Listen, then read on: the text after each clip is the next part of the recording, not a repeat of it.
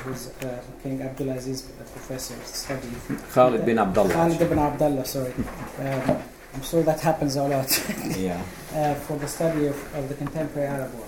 And Professor Clive Howes is really the consummate Arabist. And he has, before I talk a little bit about the latest research in which he's going to discuss with us today, he's someone, literally, as the French say, incontournable. You can't avoid Clive Howes when you are dealing with the Arabic linguistics, so much so that his work in English is actually translated into Arabic.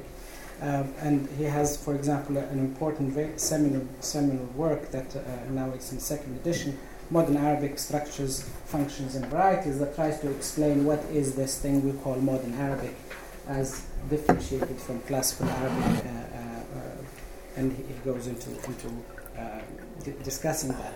But he has turned his mind, and I think it's for a long time also, into working with dialects, not only in terms of actually locating popular culture within its context in such books as Poetry and Politics in Contemporary Bedouin Society, for example, or the Nabati poetry of the United Arab Emirates. But he himself spends considerable amount of time and energy trying to translate this kind of work.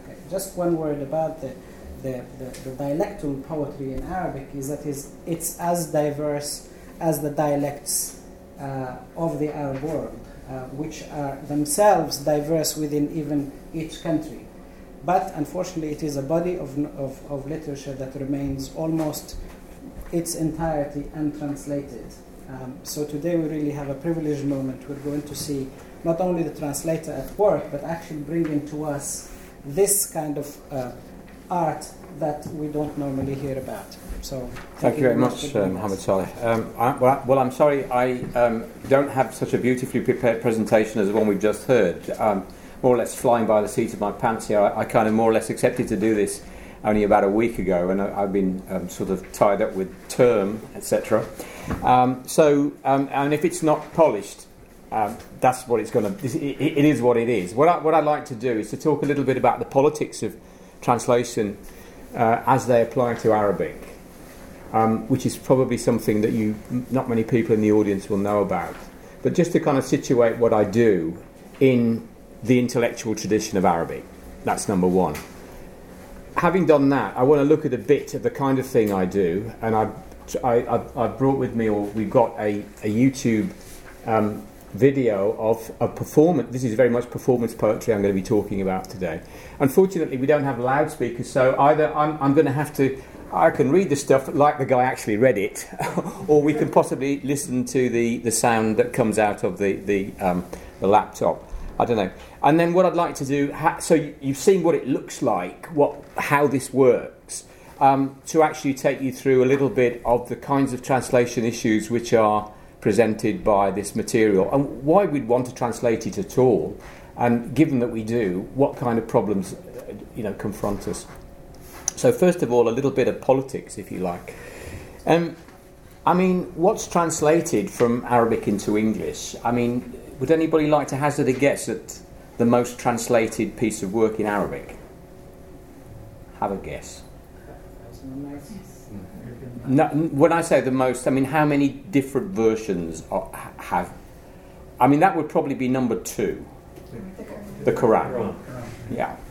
At the last count, I think there are 47 different English translations of it, and it's been translated into something, well, it's probably all the world's languages now, because there are people who spend their lives doing it. And that's kind of what people tend to think of, or some people think of, when we think about anything written in Arabic, the Quran. It's sui generis like the Bible, and the figures for translation outstrip all others. So what people seem to be interested in reading in English is the Quran. The Arabic literature. Second is the one that Mohammed Saleh just mentioned, which owes its popularity into the West to a French translation done at the end of the 18th century by a guy called Galland. Nobody had much heard of it, actually, up to that point, certainly in the West, and it wasn't a particularly popular or famous piece of work within the Arab world. It was very much the kind of thing you listen to in coffee houses, but the European translation of it into French catapulted it to fame, and it was kind of reluctantly accepted in the Arab world as a work of literature. The problem with the original is, of course, it's not written in what we call standard Arabic. Unlike the Quran and high literature, it's in some sort of intermediate variety, which is not totally the same as ordinary speech, but it's not really high literature either. So that was one of the reasons, gives you a clue as to the kind of politics of translation into the Arab world already, as to what kinds of things people tend to think of as worth translating. Galant is, 1001 Elf Layla wa Layla, I think to give it its Arabic title, is because it got adopted by Europe. It must be great literature. Okay, we'll adopt it, but we don't really think it's all that, So, and then behind that, the next thing that would come is modern translations of Arabic literature written really in the 20th century, of which there are huge amounts now. I mean, this started in the 1960s with a guy called Dennis Johnson Davis, who pioneered the translation of modern Arabic fiction. It was kind of given a huge fillip in 1988 when Naguib Mahfouz, who some of you may have heard of, a famous Egyptian novelist now dead, received the Nobel Prize for Literature, the first Arab to be on it in that way. Immediately, the whole of his oeuvre, and there's a huge amount of it, he probably wrote more than 40 novels, as translated into English. A lot of it had been translated, but everything is now available, even in rather mediocre translations where we get 1920s Egyptians talking to each other and using terms like "Hey, Buster," and "Yeah, Dumbo." I mean, I'm not saying the translations are great, but one of the things that happened was that suddenly modern Arabic literature acquired a high profile, which it had hitherto lacked. But there's still not a great deal of that. I mean, the first two we talked about, really, in terms of how many people read them, far outdo any of the modern stuff, I would say. At the bottom end of the spectrum, there is a huge thing. I mean, you might say it's the elephant in the room, which is what I call popular literature. Now, every Arab country has popular literature. And you don't have to be a professional poet or a professional anything to do it. You can be everything from a doorman to a supermarket owner, and I've recorded poets that come in both these categories. The oddity about this kind of poetry is it is composed in a register of the language which is not regarded as worthy of having art performed in it. The kind of conundrum is that high art in Arabic is composed in a register of the language nobody speaks. Popular literature is composed in a language everybody speaks, but nobody regards as art. Or at least, let's say, the artistic establishment doesn't regard it as art. However, in terms of its cultural and social importance, popular literature, in particular poetry, which has been the number one verbal art among the Arabs for 1,500 years, is really very important. And it's used these days often as a way of commentating on political and social events. This kind of poetry is not the kind of thing that is written for people who are going to sit in a room on their own reading it. It's performance poetry, which speaks on behalf of a group or a community in which there's an audience, usually. And that's really what I want to talk about.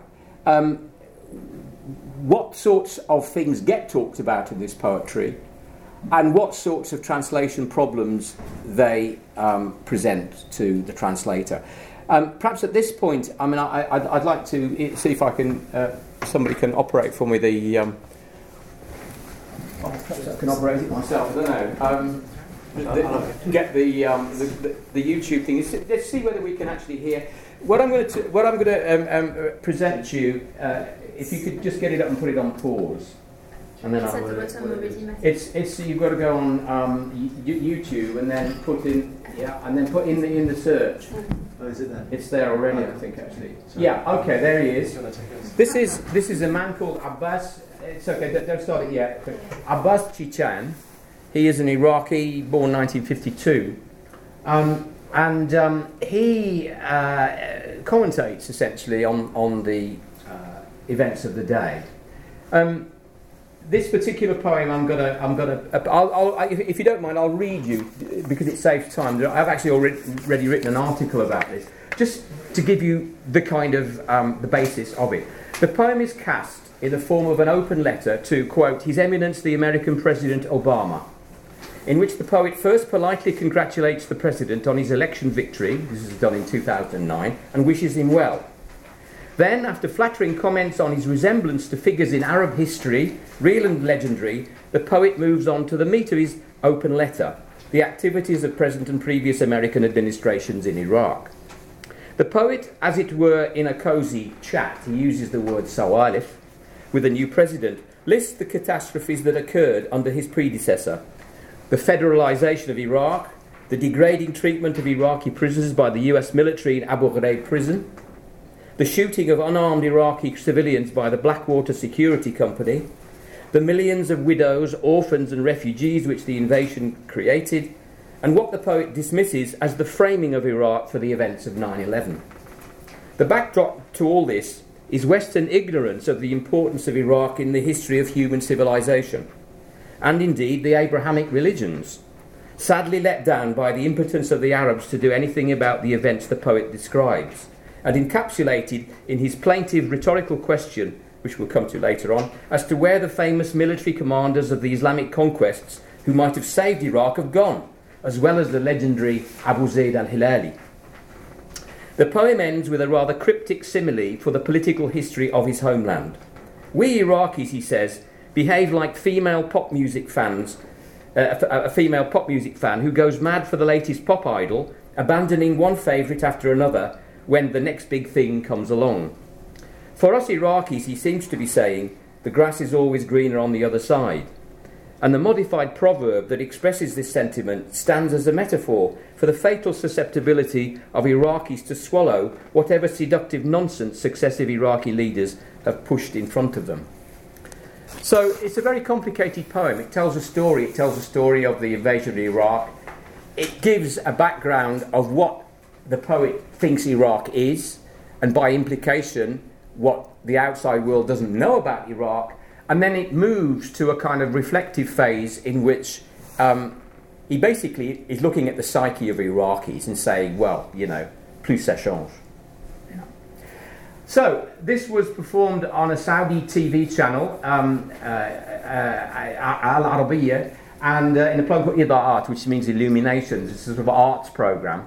And he recited the poem, and this was the first performance as far as I recall, and it was done on it. So could we just hear, it's 6 minutes, we don't want to play all of it, but I want you to see, if not hear, what it looks like in performance. You could get the beginning. Ready, go.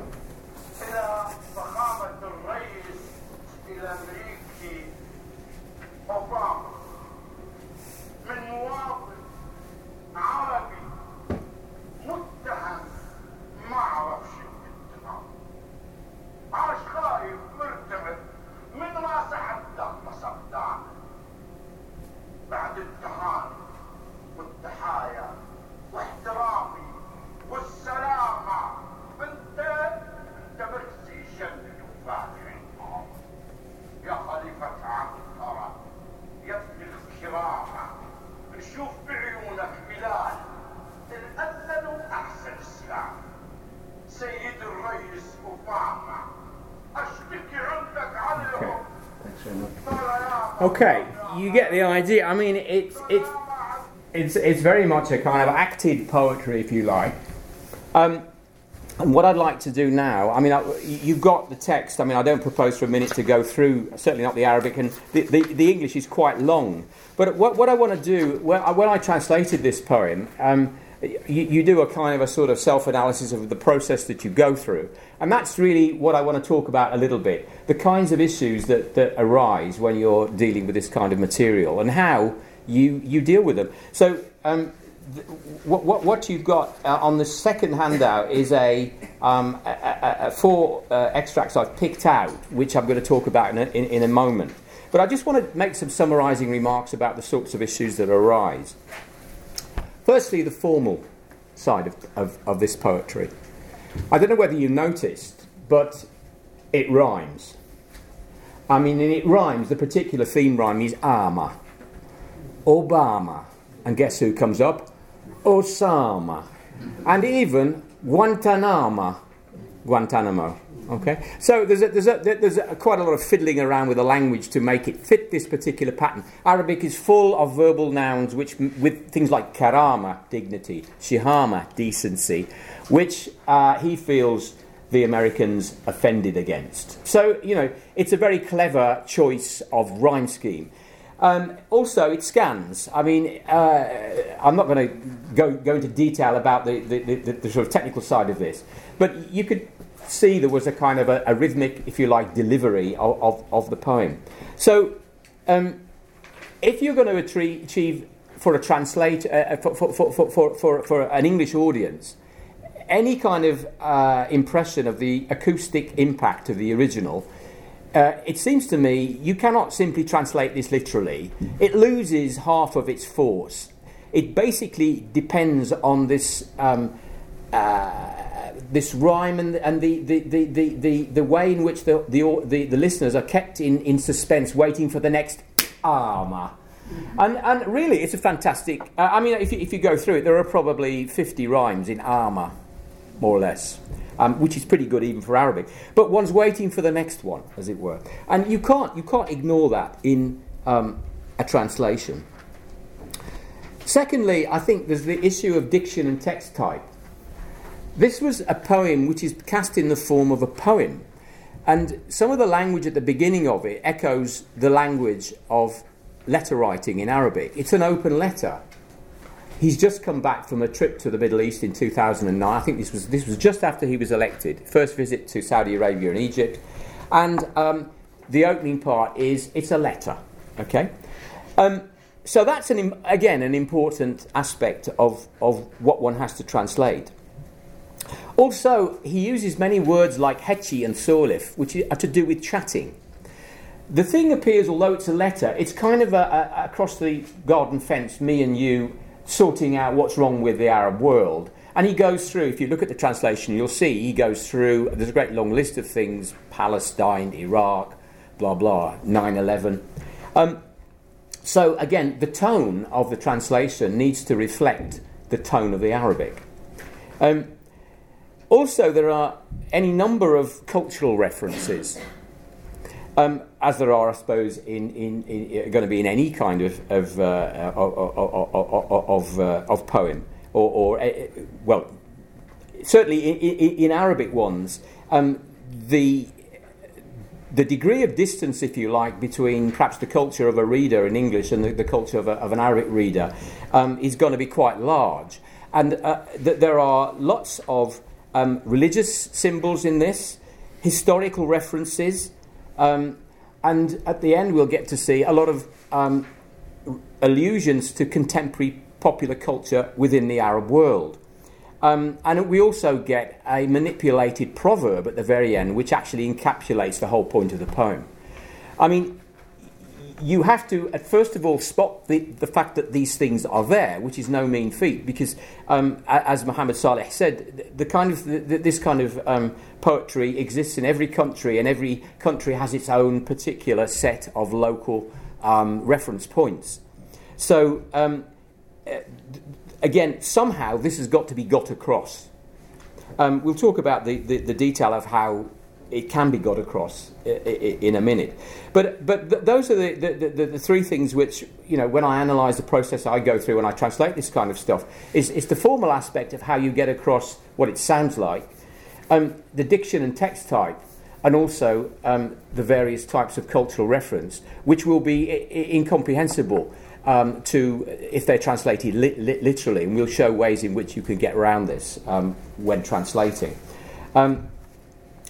I hasten to add before we start, no literary merit whatever is claimed for the translation, and as I think was adumbrated in the previous speech, I mean you could really have 20, 30, any number of different translations for this.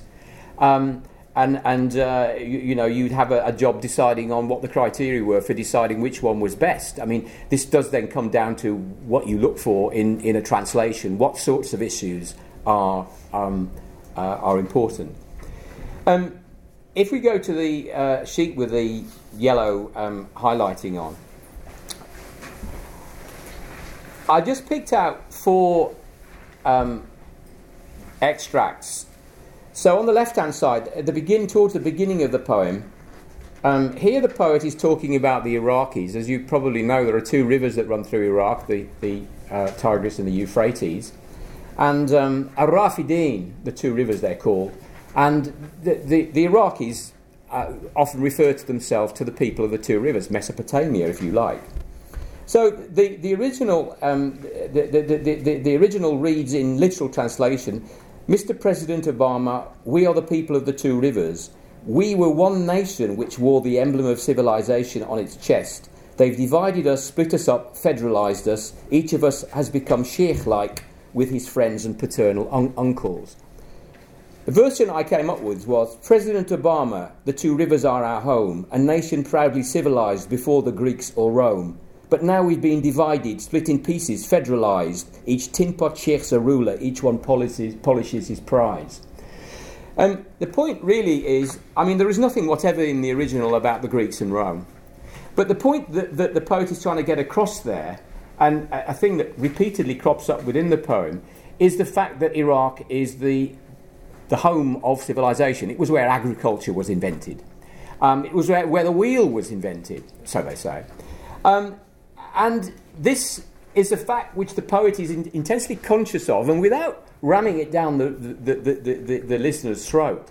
He is implying that there is a difference between Iraq and modern states like the US and the countries with which they were allied in terms of their civilizational depth. And we also, it comes up again later on in the poem, I haven't picked this out, when he talks about the people who he says are sleeping in the territory, who are buried. And we get a great long list of prophets who are shared between Christianity, a deliberate choice. He says, Ibrahim, which is, أو كما يسمون في لغتكم أبراهام, or as they say in your language, Abraham, Ubrahama, to write. He twists the words again to get this Osama, Obama rhyme in. And the second bit of that one I've highlighted is just to show, what would it mean to an English reader? Each of us has become sheikh-like with his friends and paternal uncles. What does that mean? Well, paternal uncles are extremely important in the familial structure. That's where the power lies, if you like. That's who you take pride in. Your particular group of people, especially the brothers, if you like, of your father. And it's as if the place has been taken over by a whole set of little gangs of people who are, as it were, bigging themselves up. That's the idea. And that is what lies behind the translation and its relative distance, if you like, from what it looks like, literally. The second one, here he's talking about the effects of the American attack on Iraq. Literally, the results were very cruel. Whoever saw them wrapped a turban round his head because of them. Meaningless to an English reader. Wrapping a turban round your head is adopting a religious persona, adopting the morals and outlook of a religious person who, by definition, is a serious operator, somebody who thinks deeply about what's going on. So the wrapping of the turban is that people who were, the sense of it is people who we're not used to thinking deep thoughts, thinking in any serious kind of fashion, were so shocked by what happened that they were converted, if you like, into people who would make this, as it were, symbolic act. So, how do you do that? Almost impossible. Who saw it put a turban on? His thoughts became profound. That's the implication that lies behind the Arabic there. But it has to be externalised, made explicit, if you like. The third one is where he is talking about the general state of the Arab world and says, what else can I talk to you about, Mr. President? This is the chatty kind of side of it. Obama. About the Palestinian horror, it hasn't been solved. It's raging in Gaza. This is a reference to the Iraqi attack on Gaza, which in December, I think it was 2007. They don't give any rights, the children of Sarah. Who are they? The Jews. They have taken Jerusalem. Their goal is the Tihama. Where is that? Well, it's actually a distant part of South Yemen. And it's only in there because it ends in Ama. Okay? Where's Khalid? Where's Tariq? Where's Uqba? Where is Abu Zayd? Who are these people? Well, an English person wouldn't know. These are the names, he doesn't give the full names, obviously. They're the names of the Islamic commanders that took the banner of Islam around the world in the late 7th, early 8th century. Everybody knows who they are in the Arab world. But the final one is Abu Zayd al-Hilali, who's actually not a real man, a real figure at all. He is the hero of what's called a seerah, which is a story about the Bani Hilal, who were a tribe who migrated across from Arabia into North Africa in the 10th, 11th century, about whom there is a great lot of folk literature, if you like. And Abu Zayd al-Hilali is the legendary hero of this movement of population. So, he is kind of... It's kind of almost a slightly tongue-in-cheek thing. The first three are real. The final one isn't. I mean, he's almost saying, what we were asking for was a virtual impossibility. Perhaps this is something that Abu Zayd al-Hilali could have helped with, but Abu Zayd al-Hilali never existed. And why has he not drawn his sword? So, what can one do with that? Not a lot. Where is Khalid? Where is Tariq? Where is Uqba? Old warlords. That simply defines what they are in a way which meets the constraints of the formal structure I adopted in the translation. It had to rhyme. And where is Abu Zayd Hilali? Why is he not unsheathed his sword? Which is a pretty literal translation of the last line. But the fact I start with where I started, that is the formal constraints. If you're going to do this kind of translation and make it sound anything like the original, then things like rhyme are a prerequisite, and that does limit what you can, how you can translate, if you like. And the final one is the very conclusion of the poem, where he's really reflecting on the general state of Iraq and what Iraqis generally do. So it says at the end, and it's all pretty cryptic if you don't know the language, the conclusion of this poem, if you don't mind, is just deciding who's to blame. We're like a female pop fan who likes singers. Every singer she sees, she gets his number and stores it in her phone. It's a mobile phone we're talking here. But in the end, she doesn't get her little hubby back, and nor does she get Raghib Alama. I can see a smile on the face of the Syrian sitting in front of me. She knows who Raghib Alama is, probably nobody else does. Raghib Alama is a very famous Lebanese pop singer. Okay, but what does it mean? Well, let's just look at the translation. In conclusion, Mr. President, if you let me lay the blame, Iraq's just like a pop fan who's obsessed with stars and fame. Each singing star that comes her way, his number's in her phone. But one by one they dump her. She's rejected. Home alone. The point about it is that the final... what he's saying really is that, like I said at the beginning, the grass is always greener on the other side in Iraqi politics. Iraqis always seem to want the next big thing. But in the end, it all it all ends in tears, as they say. And the way he puts this at the end is that the reference to her little hubby actually is a well-known Iraqi proverb. The original was... that she didn't get a hobby and she didn't get Sayyid Ali, which is what people say. And the story is that a woman was lured away from her husband by a cleric called Sayyid Ali, and she ditched her husband to run off with Sayyid Ali, and then Sayyid Ali promptly ditched her. So what did she do in that circumstance? She was a woman unprotected. She went back to her husband and said, "Will you have me back?" He said, "No way." And she went back to her family. Would they have her back? No way. So she ends up getting nothing. She gets neither her little hubby, nor does she get Raghib Alama, instead of Sayyid Ali, that's the cleric, nor does she get a famous Lebanese pop singer. She gets nothing. So, that is obviously totally impenetrable to a non-Arab, well, probably even a non-Iraqi audience, and that's why I've gone for. She's left one by one. She loses all the boyfriends that she has, as we have the image of a girl, who's switching really between pop singers, and finally ends up with nothing. And we all understand Home Alone. It's a reference to a well-known movie, or series of movies actually, which about 10 years ago. So that's it. I mean, this is all rather rushed and like sort of off the top of my head, but I tried to give you some idea at least of the sorts of issues that one faces when trying to translate this kind of poetry. I would finish by saying, I mean, this is an extremely big tradition in the Arab world. One of the most popular television programs in the Gulf at the moment, now in its sixth season, is called Sha'ar al-Milyon, which means poet of the million, or could mean poet in a million. You could read it both ways, on Abu Dhabi satellite television. And in this program, poets aged between 18 and 45 perform poets in front of a theatre of audience of a couple of thousand and a judging panel. It's strictly come dancing for poetry. Fantastically popular.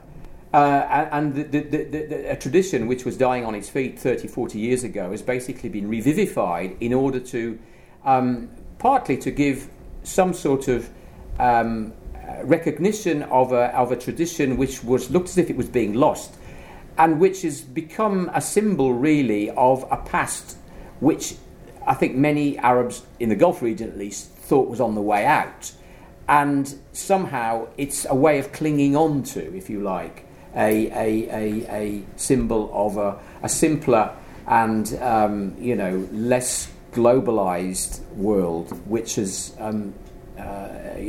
seems to have be passing.